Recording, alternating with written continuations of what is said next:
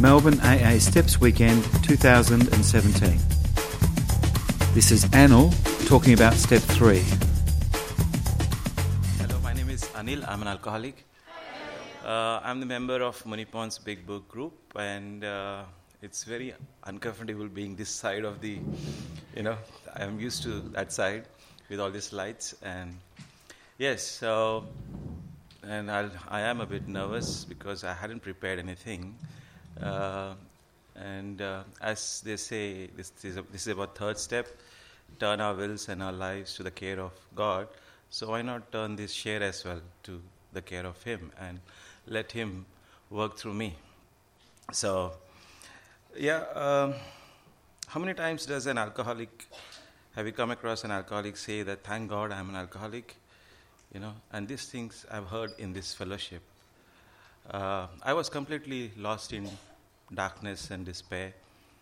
And these days, I thank God almost every day for making me an alcoholic and bringing me to this wonderful program, a program for life. Today it's not about staying away from drink because I hardly think of it. It's about how to live a meaningful, purposeful, useful, beautiful life. How to enjoy the gifts of sobriety. Just to go over my story, I grew up in India, Mumbai, in a very poor to middle class family. I had a childhood like any other in my neighborhood, except for one fact that my father was an alcoholic, and he used to come. I often used to see him come home drunk and beat my mother, and I don't know what kind of effects it would have had on my psychology as a child. But one thing was for sure, that the alcoholic genes were very much there in the family. So I grew up, I had this affection towards alcohol right from a very early age. I was asthmatic, so my mom used to give me a spoonful of brandy.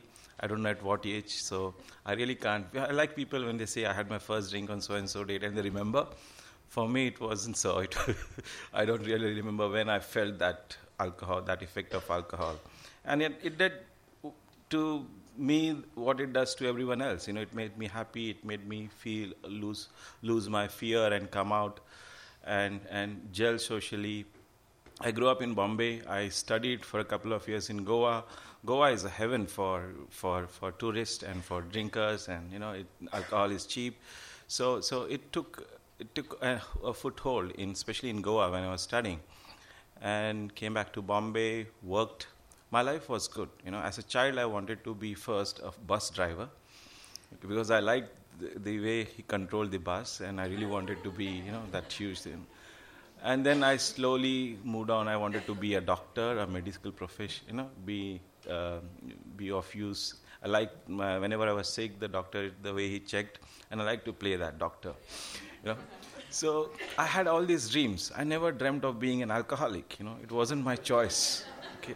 Seriously, it wasn't. And then when I was one day sitting completely destroyed in one of those chairs in one of the rehabs, the charitable rehabs in Bombay, I wondered, and I had a very, very promising career. People said that I will do well because I was doing academically well and scoring good, one of the toppers in school and everything. So I thought I had a very wonderful career in front of me, and more. But everything was destroyed because of this disease, because slowly and slowly alcohol was climbing up the priority list, Education was topmost when I was young, then job, and money and house and all those things. But slowly alcohol became the topmost, the most important thing. I failed to notice the early signs of disease in Goa. In Goa, I used to drink a whole bottle of rum and then drop my friends wherever they wanted to go and then come back and have more. And I was very proud of that capacity. It is called increased tolerance to alcohol, which is a symptom of the disease. I genuinely thought that everyone liked and loved alcohol, but they all denied that they did so, like me. So I thought everyone was the same, and there was nothing different with me. Had anyone told me that it's a disease back in those days, I would have laughed it off. What nonsense, you should be in control of yourself, willpower, and all the things that people say, You you shouldn't be scared. Just drink and have control and drink it wisely. And the previous share was saying how to sit. I used to practice all that and try to repeat everything the next morning to everyone, whatever they did and how I remember everything and how good I am. And I was called the tank of Goa University, and I was very proud of it.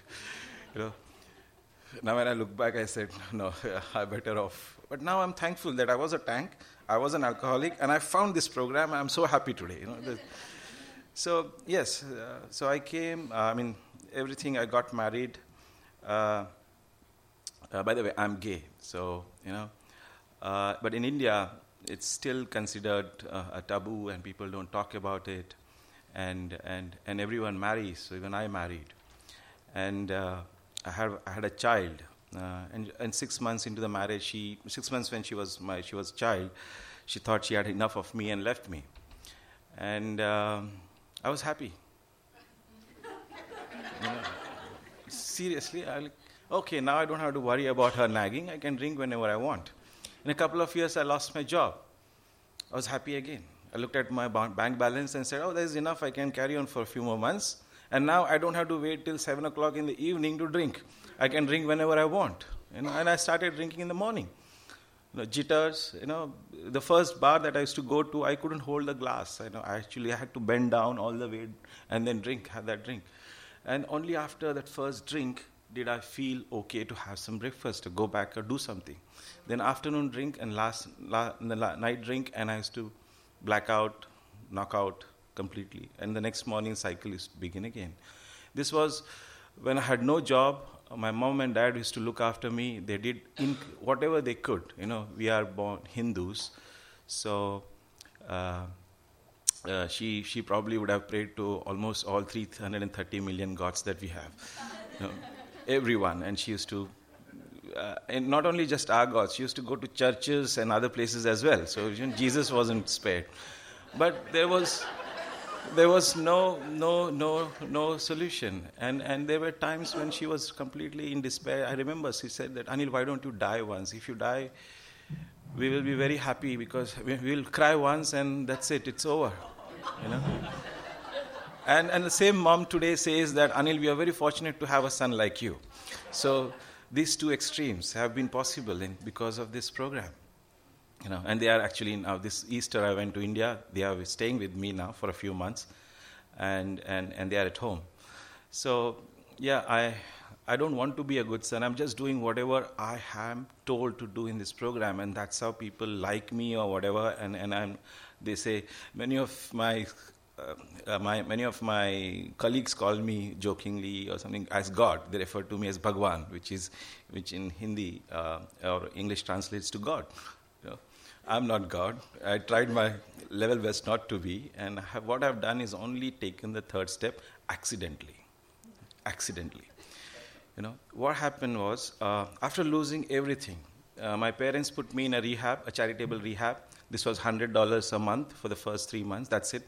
So you can imagine the kind of facility. It's free. Anyone who comes can, without money also, is taken in. And this is, they do detox for a week or so, and we live in a shed basically. We sleep on the floor. We eat just lentil bread, rice every day. Chicken given only on Sunday, so we look forward to that Sunday when afternoon we get the sun. And where the roof used to leak, asbestos roof used to leak during monsoon, and we used to sleep with buckets next to us so that our carpet doesn't get wet. So that's how my life was for 11 months of it. But and the first week we had this morning yoga meditation session, 6 to 7 yoga, 7 to 7:30 was meditation, and something happened. I had given up. I don't know what happened. I just surrendered my mind, my soul, and my body. Yoga, meditation helps that. I surrender to the power of my understanding. My power of understanding happens to be a Hindu god, which is an elephant head god and everything. But it doesn't matter which god it is. I just surrendered it to that higher power. And I said, now I am defeated. You take care of whatever is going to happen next. I don't want to be This is another life, I was probably taking another birth. I don't know what happened. Tears were rolling down my cheeks, and it was after that, this was actually in a process for a week. And I felt lighter and lighter, and as if all my burden, worries, concerns were taken away. When I realized my parents had left me for good, I wasn't crying and getting angry and nothing like that. I was just given away. And I devoted myself to the service of patients around me, addicts and alcoholics. They were HIV/AIDS patients in that rehab. And we used to do a lot of outreach programs in Bombay. We used to visit slums of Bombay, do the 12-step work, organize street plays, and all kinds of things, activities. And I was very happy because I was sleeping every night with a sense of self-worth. I was being useful back to the society. I was doing something. As it's written in big book, the spiritual progress always preceded material, gains. It's never followed it. So my spiritual, that dynamic shift had begun much before everything else came in my life. So 11 months into this, on the culmination day of one of the anti-drugs day week, we were completely involved with different kinds of outreach programs all through the week. Culmination day, last event, I got a call from someone saying that there is an opportunity for a job, would you be interested? And this is in 2009. A global economic recession is still happening. People are losing jobs. I work in IT. I was out of job for 2 years. I didn't have a job. So 2 months, things change in IT. You're outdated if you don't keep up with your skills. And 2 years, I was probably a fossil, unemployable. In this situation, and I had forgotten most of the things that I had learned, and I went through 4 rounds of interview. I had to fly between different cities. They provided me the tickets and everything. I didn't have any money. I only had, all my belonging at that time was half a suitcase of few half-sleeve shirts and some shorts and a couple of trousers. That's it. All I owned. So my sister bought me a couple of shirts for the interview, that time. So I could go and give the interview. And I don't know how I cleared it, The next thing, I was on a flight to Melbourne. Okay, I landed here. Then I did, and the fellowship accepted me with open hands. They didn't ask questions. I only said I'm an alcoholic. They didn't look at the skin of my color. They didn't look at my accent. They said, I'm an alcoholic, that's it. And everyone embraced me into their folds. I found a sponsor, accidentally discovered a gay AA meeting here on Friday nights. I went for the twilight group at 6 o'clock, but I thought it was at 7, so I reached there at 7, only to find out in that list saying that, this is getting over. 6:55 was there, this was getting over. And there was another meeting in the same venue called the Gay Pran meeting or something. And I honestly thought it was the happy gay meeting. Seriously. And I've said, okay, fine, I'll hang around there for 1 hour. I hung around, and I found that. And I found people like me who had a similar sexual orientation, and which helped me to a great extent. I found my sponsor there, who is not there anymore. He's died a couple of years ago, but he was such a beautiful sponsor, one of the best persons I've known. And since then, life has been totally different, It has been taken care of. I came to this country. I bought a flat in Mumbai in a couple of years. I invited my parents to live there, and that's where they are living. I call them up every day. I came back here after buying the flat. Only to discover that my contract was over and I had to go back to India. And that means my salary wouldn't be enough to pay the mortgage. So I looked out for jobs. I had 28 days, otherwise I had to go back. And just a couple of days before I was meant to go, I got another offer from an Australian company for a full-time job. Okay, so then I continued there. So it's like I simply do my part, I try, but I leave the outcomes to God. And He looks at everything. When I was here a couple of months, and I had to give 35,000 rupees which I owed to my friends. And my salary I was getting paid in rupees, in Indian rupees, and that 1,50,000, 2 months salary, I was meant to give it to my sister who had helped me to travel. And I had to pay this 35,000 rupees also. So I was thinking about it the whole day, and that evening I was asked to share in a meeting, and I shared about this. The next day when I called my sister, she said, Anil, we have received a check for 33,000 rupees 33,000 rupees from your previous employer. Now, this is the one who pays me after 2 years as financial settlement for 2,000 short, okay, for the amount that I have to repay or pay someone. So this is, they look at the synchronicity, the timing, he's looking after me. There is something that is looking after me. Only thing is, what's demands is faith, is faith. And faith requires a lot of courage. I initially thought that it is for the weak, people who don't believe in themselves, who don't trust in themselves, and then they should do on their own. All that. No, it's actually requires a lot more courage to hand over in some power which we can't even see. There are doubts whether it exists or not. Okay, so it requires a lot of courage, and I'm telling you, life is beautiful. Today there are problems. It's not a simple, garden walk. It has its challenges, but that's all life is all about. And so long as I do my part, I'm confident that the results will work out, one way or the other. And when I look back, I look at the outcomes and I say, oh, even if I didn't like that outcome at that point, it was the best thing that could have probably happened. Because, yes, there were other things which I didn't look at that point in time. So it's life is beautiful, life is beautiful. I can go on listing the fruits of sobriety, but that would probably take up the entire weekend. So there are like n number of things. I was able to see, we went on a mutual consent divorce. She didn't ask anything. I found out, I struggled to find the address, and I got hold of the address. I saw my ex-wife. I saw my daughter after 7 years, and she called me Daddy, and that's such a big thing.